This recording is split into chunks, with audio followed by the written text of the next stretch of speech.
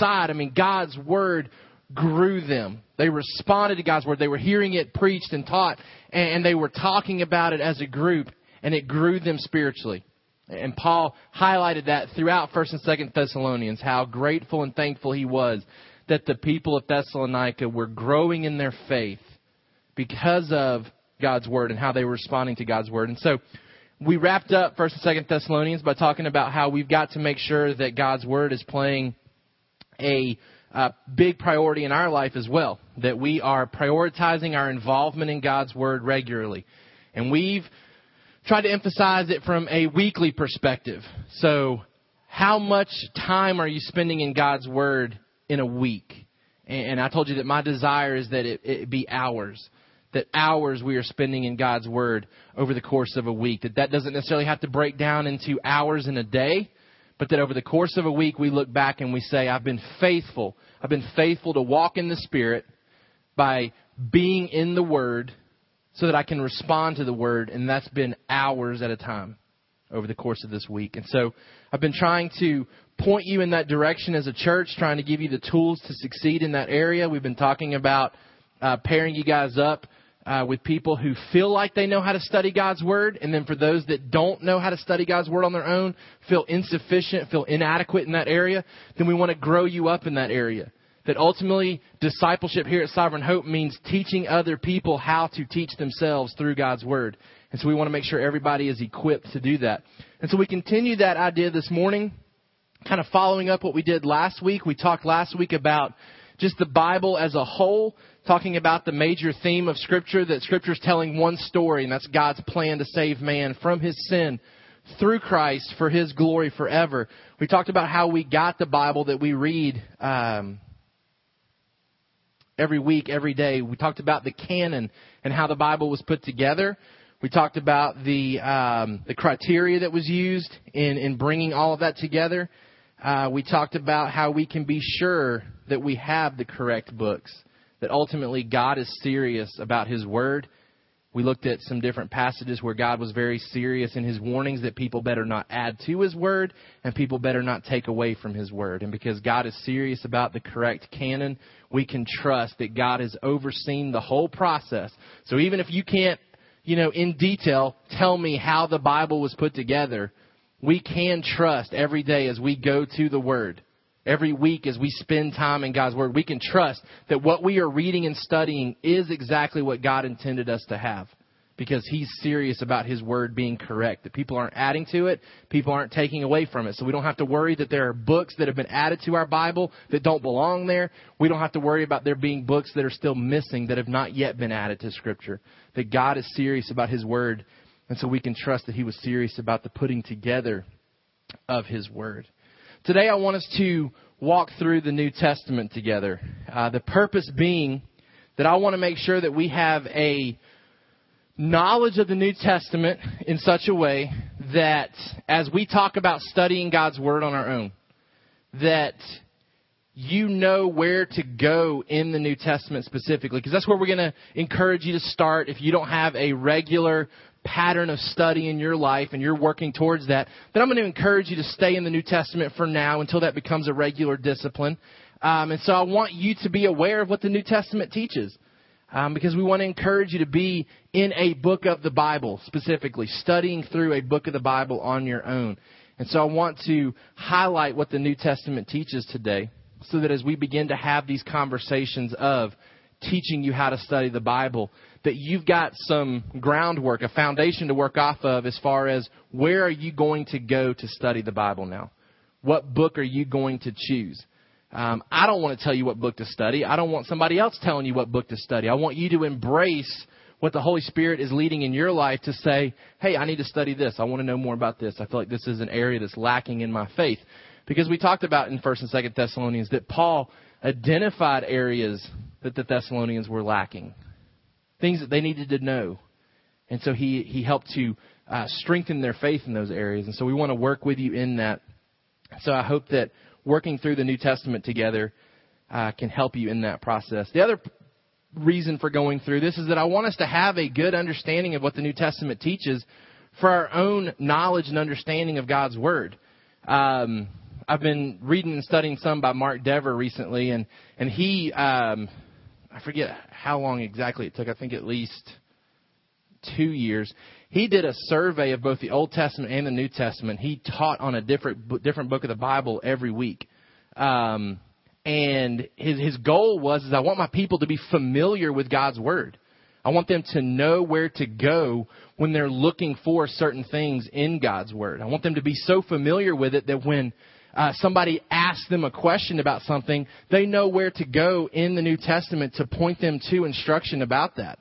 So we're going to do a little activity like we did last week to see how well we know the New Testament. We won't write down our answers this time. I'll just give you some time to think about it, and then I'll see if we can get some correct answers. So I'm going to give you a topic, and I want you to think through where in the New Testament, what book of the New Testament you think that topic is mainly addressed. Like, where is the go-to passage for that topic? Okay, so we'll see how well we know the New Testament today. All right? If I was wanting to discuss with somebody the dangers and the responsibility that we have in the way we use our tongue, what book of the Bible would I go to? Think about it for a second. If you don't know, think about it. And where would we go for a discussion on the dangers and the responsibility of how we use our tongue? Anybody? James. Okay? If I was wanting to take somebody and discuss with them the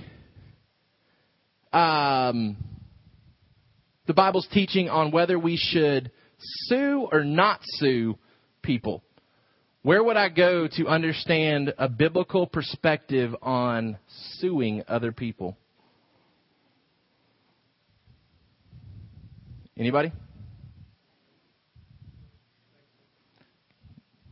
Corinthians is safe. You got to tell me first or second.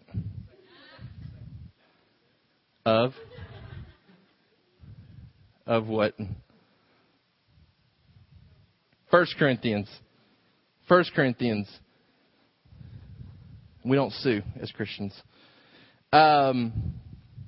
If I wanted to describe to somebody the relationship of Christ and the first Adam, where am I going to go? First Adam, second Adam, the correlation between the Adam in the garden and the new Adam, Jesus Christ. Where am I going?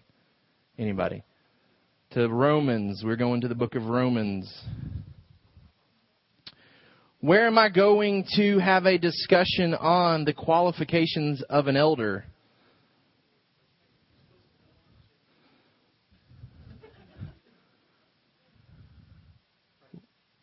All right, we're going to Titus and 1 Timothy. Where am I going to discuss the armor of God? To Ephesians. Where am I going to discuss the illustration of how a Christian is supposed to be a good and faithful soldier? Where's the best passage that deals with the Christian life being a soldier who fights the fight? 2 Timothy, good.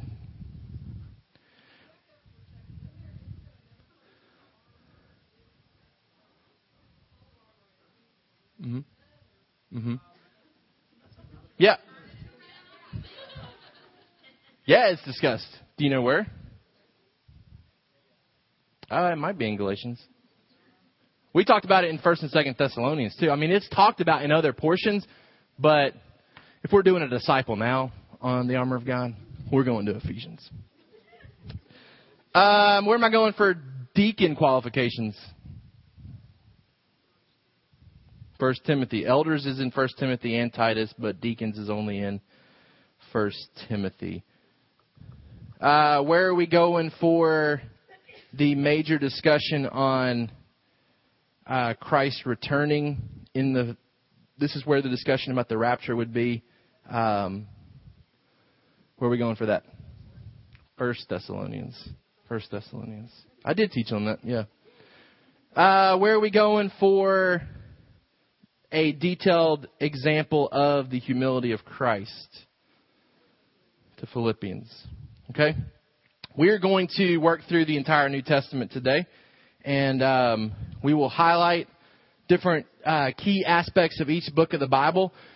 Your notes today were intentionally left blank because there's just way too much information to really make notes for. So I want you to jot down anything that specifically stands out to you that you want to remember, knowing that I'm going to post this information on our Matt 28 website as a New Testament overview for you to be able to go to and refer to. So any of the notes that you want from today will be posted on the Matt 28 website.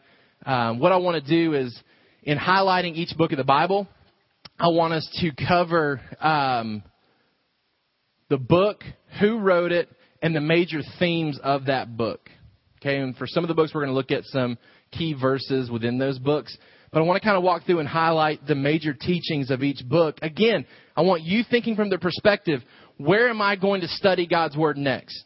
Like in this whole idea of teaching ourselves from the Word, where are you going to engage God's Word next? Now, for some of you that know how to study the Bible, you might be studying it differently. Maybe you're not studying it from a book-by-book perspective. But for those that are saying, I don't know how to study the Bible, this is really how we're going to emphasize to you studying the Bible. It's the easiest way to teach you how to study the Bible. I could try to teach you how I study topically, but some of that's based on personality, learning tendencies, that type of thing. So me teaching you how I study topically, one's going to cost you a lot of money because I buy a lot of books when I'm studying topically. And so I'm going to teach you how to study book by book. And that's where I want us to move as a church for those that don't already know how to study the Bible. So, again, I want you to hear our discussion today based on you evaluating where you want to study God's Word next. We talked last week about the New Testament being understood as promises kept.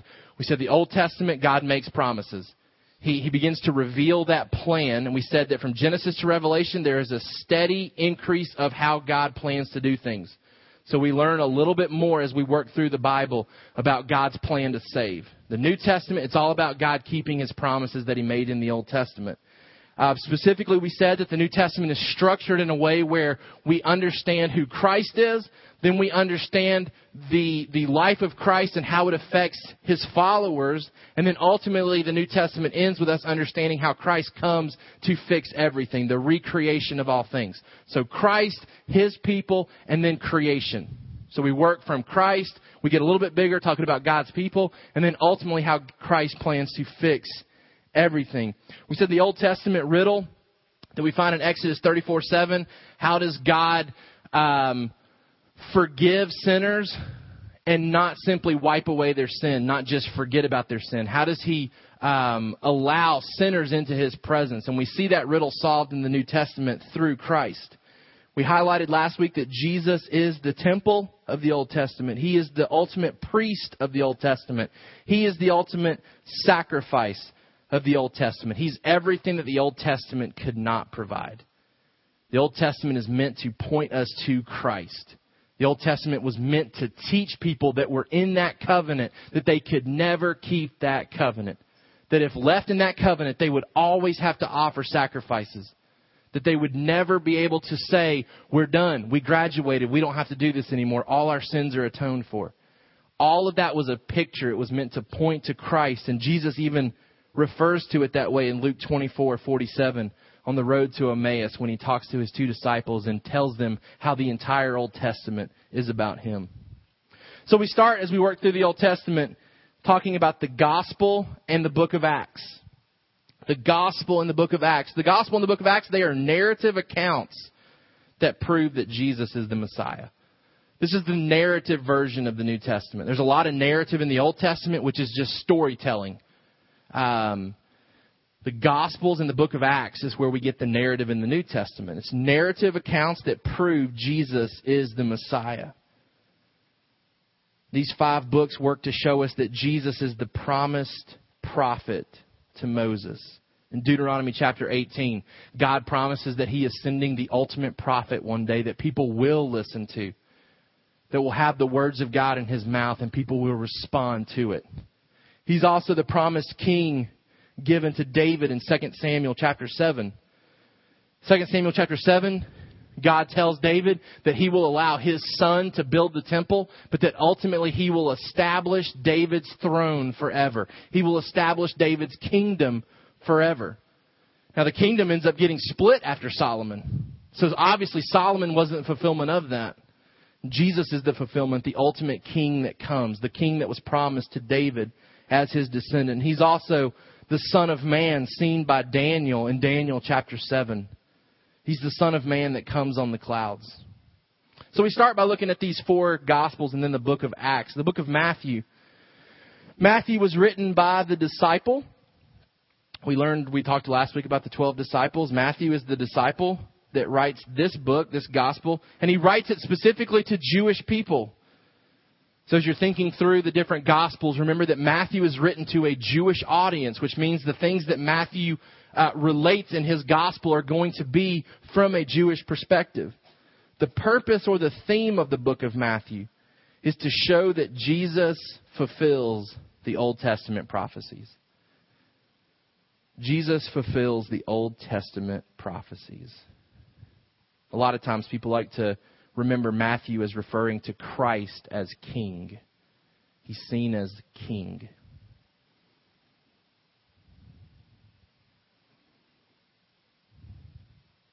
Now, I'm thankful that we have 4 Gospels because they all highlight different aspects of Jesus' ministry. And I was talking to my 6th graders about this recently.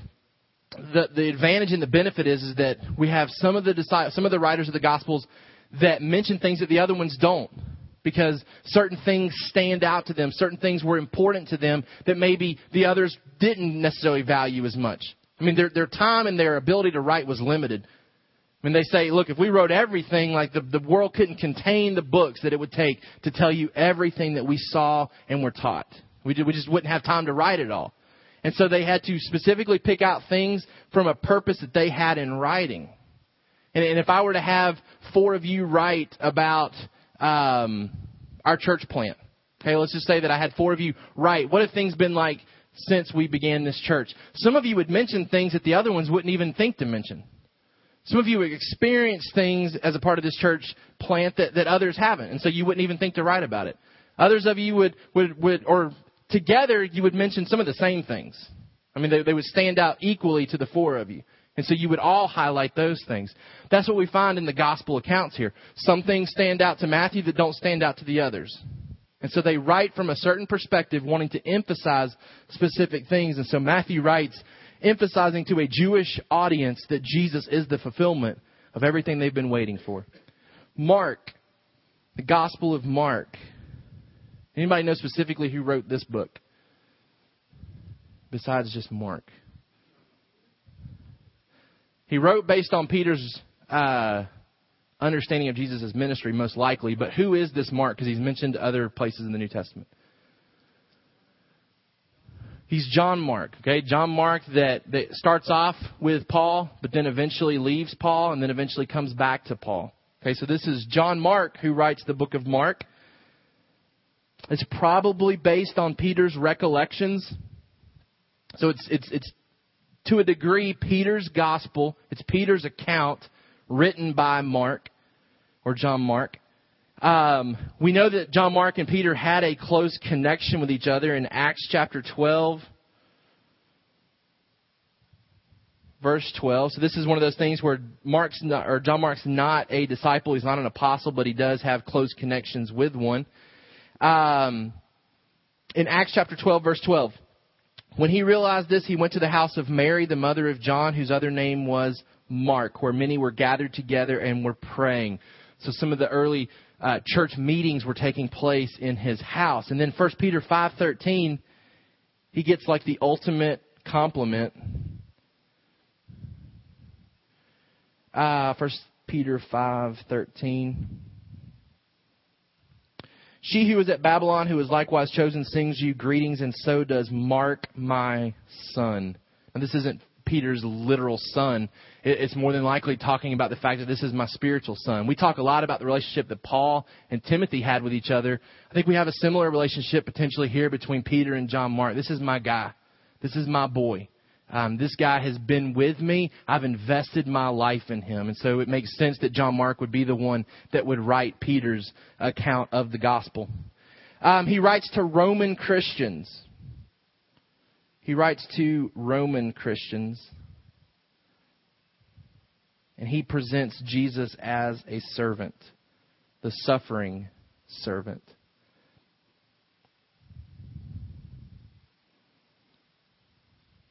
The book of Luke.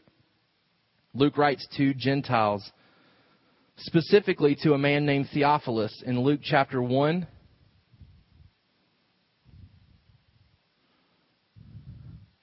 Insomuch as many have undertaken to compile a narrative of the things that have been accomplished among us, just as those who from the beginnings were eyewitnesses and ministers of the word have delivered them to us, it seemed good to me also, having followed all things closely for some time past, to write an orderly account for you, most excellent Theophilus, that you may have certainty concerning the things you have been taught. Now, we don't know specifically who this guy is.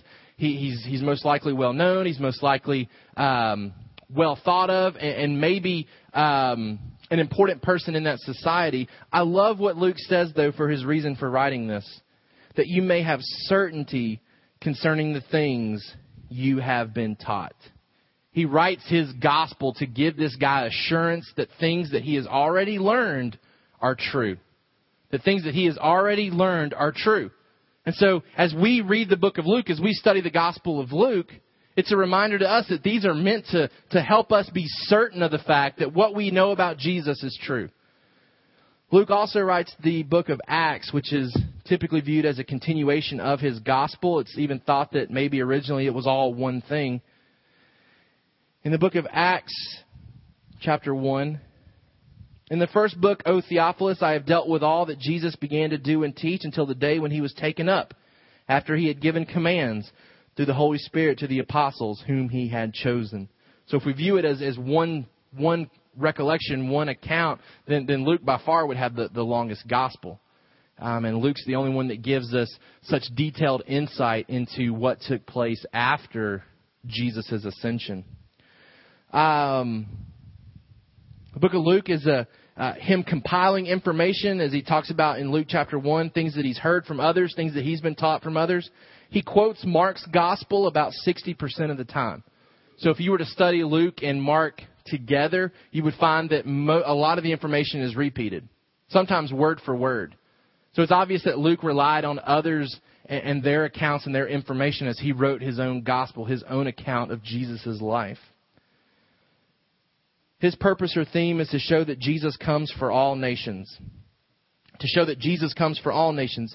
Yes, he's the fulfillment of Old Testament prophecies, but specifically he wants to show that he's the fulfillment of Old Testament prophecies concerning the Gentiles, that Jesus has come to save all nations. He shows Christ to be the Son of Man. So Matthew, Christ as King. Mark, Christ as servant. Luke, Christ as the Son of Man. Then we come to the Gospel of John. John the disciple writes to both Jews and Gentiles. The purpose or the theme is to show that Jesus is not only the Messiah, but he's God in flesh. While Matthew and Luke start their genealogies talking about Jesus' birth and starting with the Christmas story, John goes all the way back before the creation of the world to identify Jesus. His purpose is to show him to be more than just a man, more than just the Messiah, but to be God in flesh. So you see a lot of deity talk in the book of John. He's God in flesh. He's the Son of God. In John 20:31,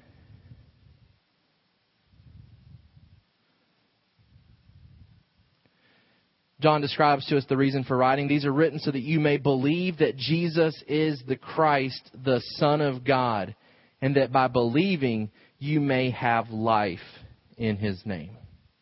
Again, the Gospels are meant to prove that Jesus is the promised Christ, the promised Messiah. Jumping back now to the book of Acts. Acts is written by Luke. Again, he writes part 2 of his Gospel.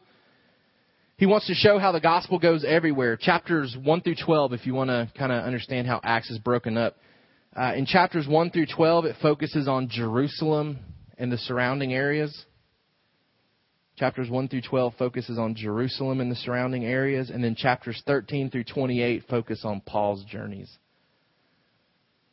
We start in Jerusalem and then Judea, Samaria, the ends of the earth with Paul's 3 missionary journeys. The purpose or the theme of the book of Acts is to show how Jesus expands his church through the Spirit. It's how the resurrection of Christ impacted his followers. There's 10 sermons in the book of Acts. 5 by Peter, 4 by Paul, 1 by Stephen.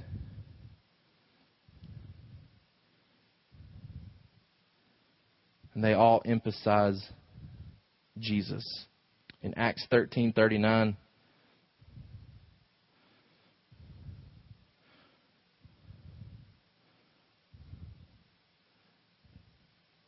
by him, everyone who believes is freed from everything from which you could not be freed by the law of Moses. We've talked about before, I think back around Easter time, that if you study these sermons, these 10 sermons in the book of Acts, rarely are they talking about the life of Jesus. Rarely do they talk about the example that Jesus has set for us.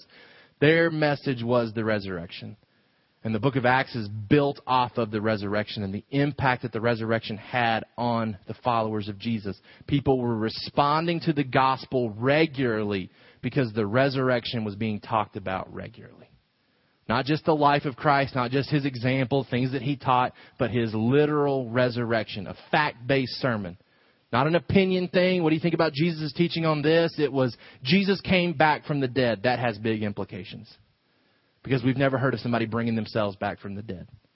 So that was big, that was huge, that was important, and that's what caused the church to grow so rapidly. After the book of Acts, we come to what's known as the epistles. The epistles. These are letters to churches that show in detail the transforming work of Christ. Letters to the different churches that show in detail the transforming work by Christ to make his people reflect his image. As you work your way through the epistles, you find that they all together in unity talk about what it means to have been saved, what it means to be in the process of being saved, and what it looks like to eventually fully be saved. You see different aspects of salvation talked about through all these epistles. What it means to be saved, to have that taken care of, dealt with. A past tense type thing in the life of true Christians. You have been saved. But then there's the whole discussion about what it looks like to be saved on a daily basis. That process of your salvation being worked out. And then ultimately the hope that we have of future salvation. Where all this gets fixed, where our sin is completely dealt with, and we're completely renewed in the image of Christ. The epistles illustrate what it means to live as the special covenant people of God. What it means to be distinct from the rest of the world. They explain the significance of the person and work of Christ and the implications it has on us until he returns. If you're looking through your table of contents, Paul writes the first 13 letters that we have in our New Testament. And they're grouped accordingly for that. So they're not grouped in the order that Paul wrote them. They're not grouped in any chronological order. They're grouped by writers typically, or basically. So you've got Paul, who writes the first 13. They're ordered from longest to shortest. Goes from churches down to individuals. Just to kind of understand why our New Testament is put together the way that it is. Because as you start to study background information, you find that Galatians or 1 Thessalonians was probably the first letter written by Paul. But they're not obviously put at the first of his letters. So they're ordered based on longest to shortest, churches down to individuals. We start with the book of Romans. Paul writes to the church at Rome, explaining to them why we need salvation, how to gain salvation, and what to do with salvation. Book of Romans is my favorite book of the Bible because it's in a sense a type of systematic theology book. It's not written on the same personal level as some of the other epistles in the New Testament. You don't have as much discussion going on with what's actually going on in your church. It's more a generalization. This is what's true of church. This is what's true of life in Christ. And I kind of break it up in my understanding. It starts with telling us why we need Jesus. I mean, it starts with a doctrinal discourse on why every single individual needs Christ. The heathen, the churchgoer, the Jewish guy, like all these people that think they have a reason for an excuse before God. The heathen guy who never heard about Jesus, well, you're still held accountable. The Jewish guy who says, I'm part of God's chosen people. Surely I'm good before God. No, you're not good either. Paul works through like a courtroom, bringing evidence after evidence for why people are guilty before God. Then he gives a doctrinal discourse on how we're saved. And he explains how salvation works the same in the Old Testament and the New Testament. It's always by faith, and he uses Abraham as the illustration for that. And then at the end of the book, he begins to describe to us what now life looks like because we're saved. So why do we need to get saved? How do we get saved? What does life look like now that we are saved? The purpose or the theme, God is faithful to the covenant through Christ. He provides righteousness to us by faith, just like he did in the Old Testament with Abraham. He shows us that everybody needs justification. You don't get it by what you do. It's only through Christ by faith, and that all get it this way. Salvation works the same for everybody. It's by faith alone. But then, like I said, as he describes, faith never comes alone. It always leads to a changed life. I was reading what Mark Dever was saying about in his Roman sermon that he did to his people. And he said he was having a conversation with a guy who was not a believer and just wasn't getting it. Like just wasn't understanding the gospel. And he said this guy would ask questions and he would think like, oh, he needs to read Romans chapter 1. He definitely needs to read Romans chapter 4. He needs to read Romans chapter 3. And he finally just said, what are you doing for the next 2.5 hours? And the guy said, well, I don't really have anything to do. And he said, well, come back to my office and let's just sit down and read Romans together. So he just started reading through Romans with the guy and was able to explain the gospel. And the guy would ask questions. And Mark Dever said it was so cool because he would ask questions that he knew Paul was going to answer in the very next chapter. And so it's really cool to see how divinely inspired Paul is in writing the book of Romans, that he lays out the gospel for us and lays it out in a way that helps us to understand the depths of it as he even anticipates questions that we might ask. So Romans is all about justification, what it means to be saved in Christ, and how we are all saved the same way. 1st and 2nd Corinthians, Paul writes to the church at Corinth in these two letters. They're most likely a response to a letter that he got from them, because he seems to highlight that he is responding to questions that they have, things that they've asked him about. The purpose or the theme of 1st and 2nd Corinthians is to show how a church should look in a secular society. How should a church look in the midst of a secular society? He describes the fact that a church should be holy, unified, and loving. Deals with a lot of important topical matters. 1st and 2nd Corinthians are important letters when we want to address certain topics in Scripture. Church discipline. Paul lays out church discipline in what was going on with the church at Corinth. He deals with marriage. He deals with the Lord's Supper. When we talk about the Lord's Supper here, we're typically going either to the Gospels where Jesus talks about it, or we're going to 1 Corinthians where Paul talks about it. This is where we talk about spiritual gifts a lot. We have the 1 Corinthians 13 chapter on love. This is also where we deal with the resurrection, 1 Corinthians, where Paul lays out this is the truth of the resurrection. This is where I got it. This is how it unfolded, and the importance of the resurrection. Book 2 specifically is a defense of his ministry. Him having to call the church to understand that he is called by God in the midst of people attacking his ministry. The book of Galatians. Galatians is written by Paul again to the church at Galatia. The purpose or the theme is to attack the legalistic mindset that Christians are prone to fall into by reminding them of the true gospel from God. So Galatians attacks our tendencies to want to go back to a works-based mentality, to fall back into the temptation that thinking God loves me if I do things for him. God loves me more if I do more good things for him. And God hates me if I do bad things. He attacks that legalistic mindset of seeking to do things to earn God's favor. It's an attack against the gospel when we fall prey to that type of thinking. And false teachers were trying to lure the Galatians back into that mindset.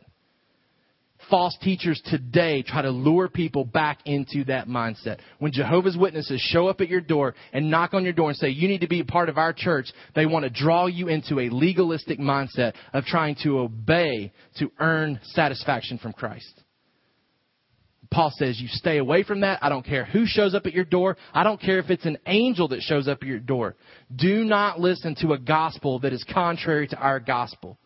And Paul even goes on to say, it's not my gospel. It's not something that I came up with. It's not my religion that I started. In Galatians chapter 1, verse 1, Paul, an apostle, not from men nor through man, but through Jesus Christ and God the Father who raised him from the dead, and all the brothers who are with me. He identifies what he's about to say is coming not through man, but through Jesus Christ. In verse 8, even if we or an angel from heaven should preach to you a gospel contrary to the one we preach to you, let him be accursed. Verse 11 and 12. For I would have you know, brothers, that the gospel that was preached by me is not man's gospel. For I did not receive it from any man, nor was I taught it. But I received it through a revelation of Jesus Christ. It's all about an attack against anything that is an attack on the gospel. He attacks everything that would seek to shatter our understanding of grace by faith. It's an attack on the gospel when people want to come in and start teaching obedience for God's favor. And Galatians is all about not falling prey to that temptation to be legalistic once again, thinking that we can earn God's favor through our obedience. The book of Ephesians, Paul writes to the church at Ephesus. The purpose or the theme of the book of Ephesians is to show that the church God is creating is the church He always planned to create. The church that God is creating is the one that He's always intended to create. It's a new society based on His grace that includes Jews and Gentiles. It's always been intended to be that way.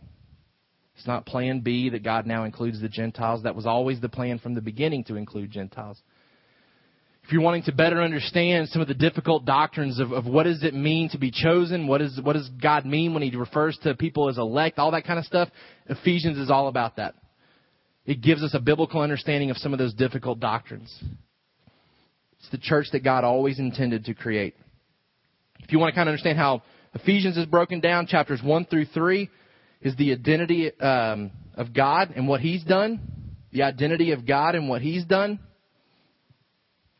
And then chapters 4 through 6 is what we must do to live out our new identity. Chapters 4 through 6, what we must do to live out our new identity. The book of Philippians, Paul writes to the church at Philippi, and I think it's significant to know that he writes it while he's in prison.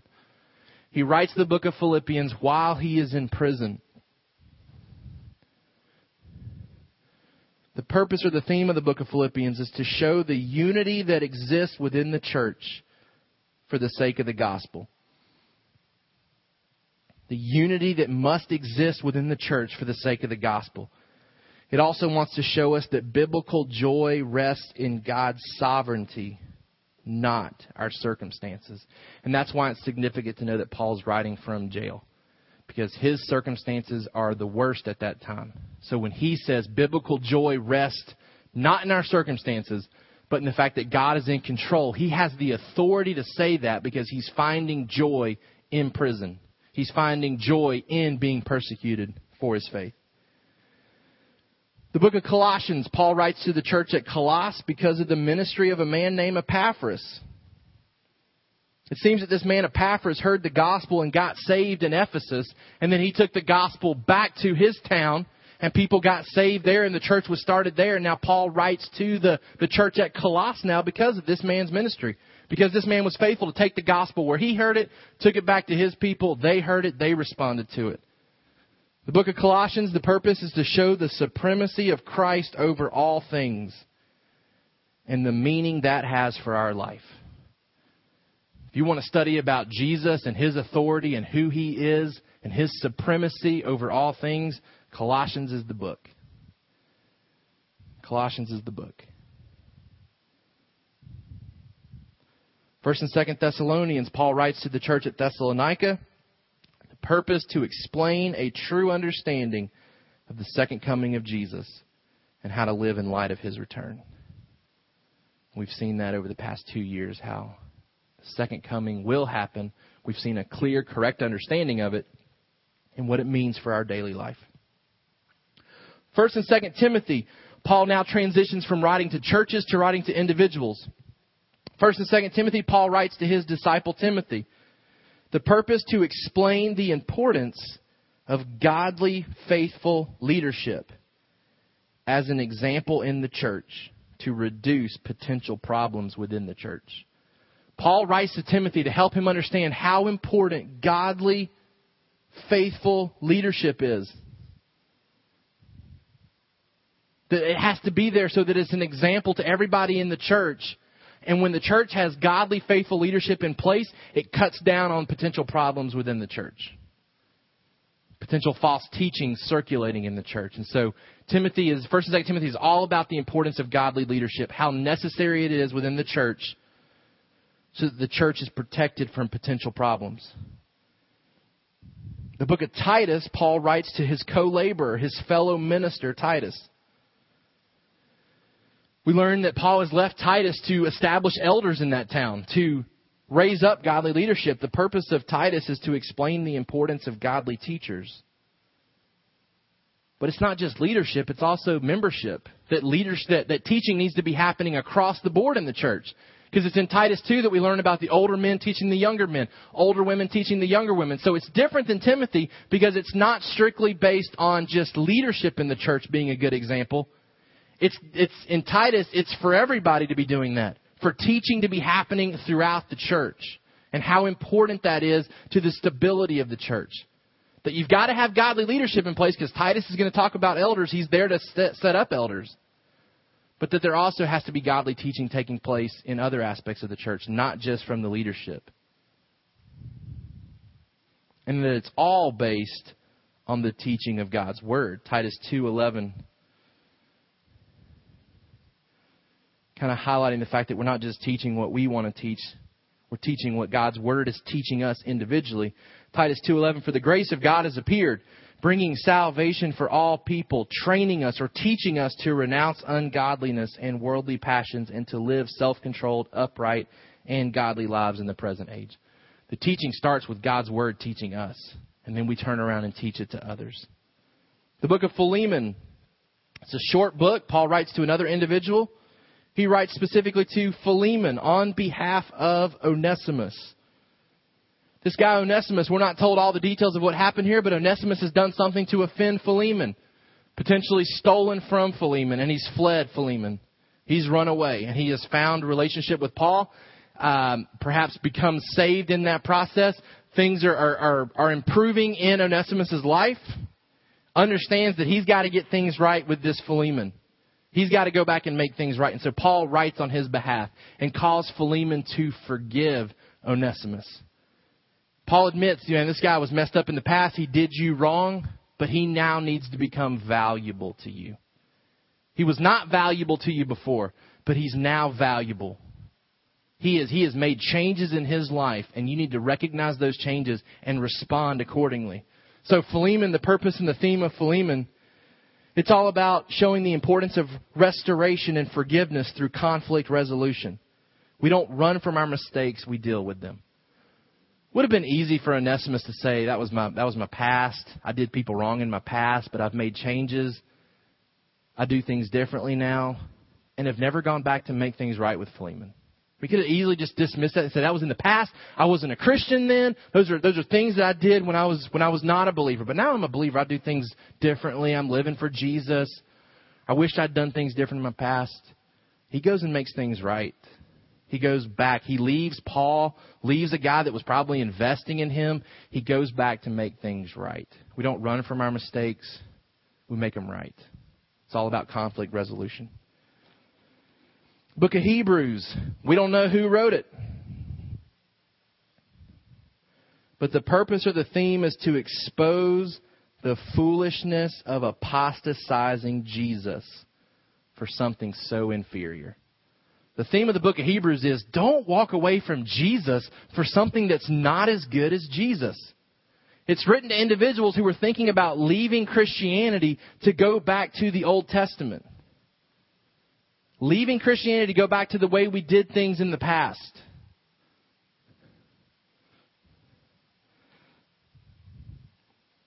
It wants to show us that Jesus is better than everything in the Old Testament because He's the fulfillment of it. It helps explain the transition from religious ceremony to daily living with each other. When there's a change in the New Covenant, it moves away from the religious grand ceremony that was taking place in the Old Testament. You don't have the same type of covenant in the New Testament. In the New Testament, people are meeting in houses together. They're fellowshipping. I think the personal responsibility to a degree was even greater in the New Covenant than in the Old. Because in the Old, I think you could have felt like you got away with, okay, I'm offering sacrifices. I'm trying to obey the covenant as an individual. But in the New Testament, that individual mindset is shattered. I mean, you're called to live life together with a local church. It's not just about you bringing sacrifices anymore. It's about you admonishing one another and encouraging one another throughout the week. The local church becomes a big responsibility. Being a part of a local church is a big responsibility. That's why we take membership so seriously here. Because membership here at Sovereign Hope is more than just a Sunday experience. You don't just come to worship God and then go home and say, I'm a member of Sovereign Hope. That we want to embrace the responsibility that Hebrews talks about, living out our faith weekly with other believers. Hebrews wants to show us that it's dangerous and it's foolish to walk away from Jesus for something so inferior like the Old Testament system. The book of James is written by the half-brother of Jesus. So this is not the disciple James. This is the half-brother of Jesus. He writes to Jewish Christians. The purpose or the theme is to offer practical advice on how true faith works by serving others. It's also to show us that God is always at work in our life, specifically in trials.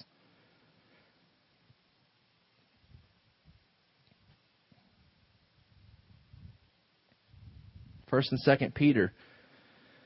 Peter writes to Gentiles in Asia Minor. The purpose or the theme is to emphasize the need to persevere in this life by looking to Jesus so that one can endure persecution and avoid false teaching. The purpose is to emphasize the need to persevere in this life by looking to Jesus so that one can endure persecution and avoid false teaching. When I read 1st and 2nd Peter, I see a lot of similarities between 1st and 2nd Thessalonians. There's a lot of discussion about Jesus coming back. There's a lot of discussion about false teachers wanting to move us away from that hope. There's a lot of discussion about how to endure suffering and persecution and trials. There's a lot of similarities between 1st and 2nd Peter and 1st and 2nd Thessalonians. So if you wanted to continue that type of learning, we come out of 1st and 2nd Thessalonians as a church, you could continue right along reinforcing some of those same things that we talked about for 2 years by going into 1st and 2nd Peter. There's a lot of different teaching in there. There's a lot of other things that are discussed in those two books, but there's a lot of similarities between 1st and 2nd Thessalonians. 1st, 2nd, and 3rd John the disciple, writes to the churches in Asia Minor. The purpose or the theme is to provide assurance that one is a believer or confirmation that one is not a believer. It's to provide assurance that one is a believer or confirmation that one is not a believer. These three books, these three letters together work to ask us the question, do we believe in Jesus? Do we believe in truth? Do we obey God? And do we love others? That's the three tests that these books give us for, are we truly a believer? Or is there confirmation that we are not a believer? And the three tests are, do you believe in truth? Do you believe in Jesus? Do you obey God? And do you love others? Because if you don't, you're not a believer. You're not a Christian if you fail those three tests. If you don't have a right understanding of Jesus, if you don't obey God, if you like sin better than obeying God, and if you don't love other people, then you're just not a Christian. It's how we understand if we're truly saved, if we're truly a believer. The book of Jude. Jude is another brother of Jesus, or a half-brother of Jesus. He's the brother of James. So these two brothers right?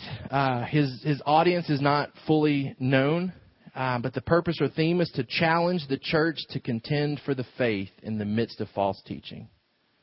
To challenge the church to contend for the faith in the midst of false teaching, to live faithfully in faithless times.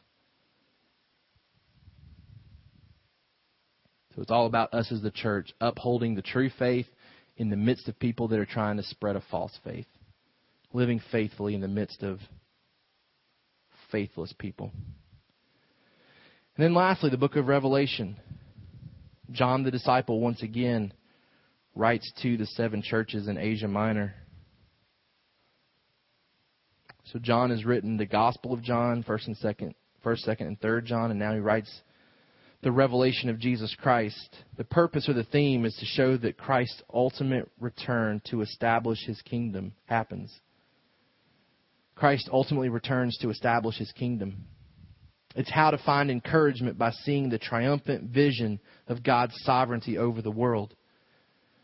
I've been explaining to my 6th graders because our curriculum this week has been on Revelation, and that's difficult to communicate to a 6th grader because there's all kinds of stuff in the book of Revelation that's difficult for me to understand. But what we've tried to highlight over the past week is that what we see in the book of Revelation is that Jesus wins, the church wins, that God is sovereign, that the false prophet's not in control, the dragon's not in control, the beast isn't in control, that all the evil that we see in the book of Revelation that's playing out behind the scenes as we see this cosmic struggle taking place, that none of that even has a chance in light of God's sovereign control. So Revelation is a book where we find encouragement. It's a book that we find encouragement to continue to persevere because we find out that God is completely in control, despite the fact that we see a cosmic struggle taking place. Ultimately, God's kingdom comes and his will is done on earth as it is in heaven. Jesus teaches his disciples to pray that way. In the book of Revelation, we find that it happens, that his kingdom does come, that his will is done on earth as it is in heaven. The church triumphs. Ultimately, the call is for us to continue to trust in the keeper of promises. We said the Old Testament, promises made. New Testament, promises kept. But not all the promises have been kept yet. We still wait for promises to be kept. What we see in the New Testament is a faithful God who made promises in the Old Testament. He keeps those promises in the New Testament with Jesus.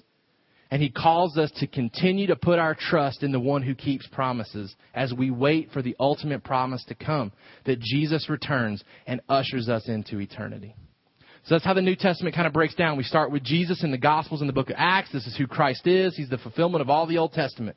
Then we work to how that looks for God's covenant people, to live that out on a daily basis. And then we end by seeing how creation all comes together, that God is fixing a people, and ultimately he will fix all of creation at the end. All right? Any questions about what we've looked at today before we transition to what I want us to end with? Any questions about any of that? Anything that needs to be repeated? Again, I'm going to put all this information on the Matt 28 website so you can kind of see how that breaks down.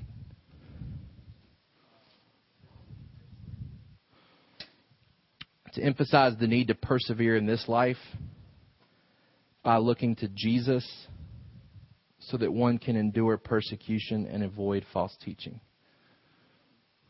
Yep.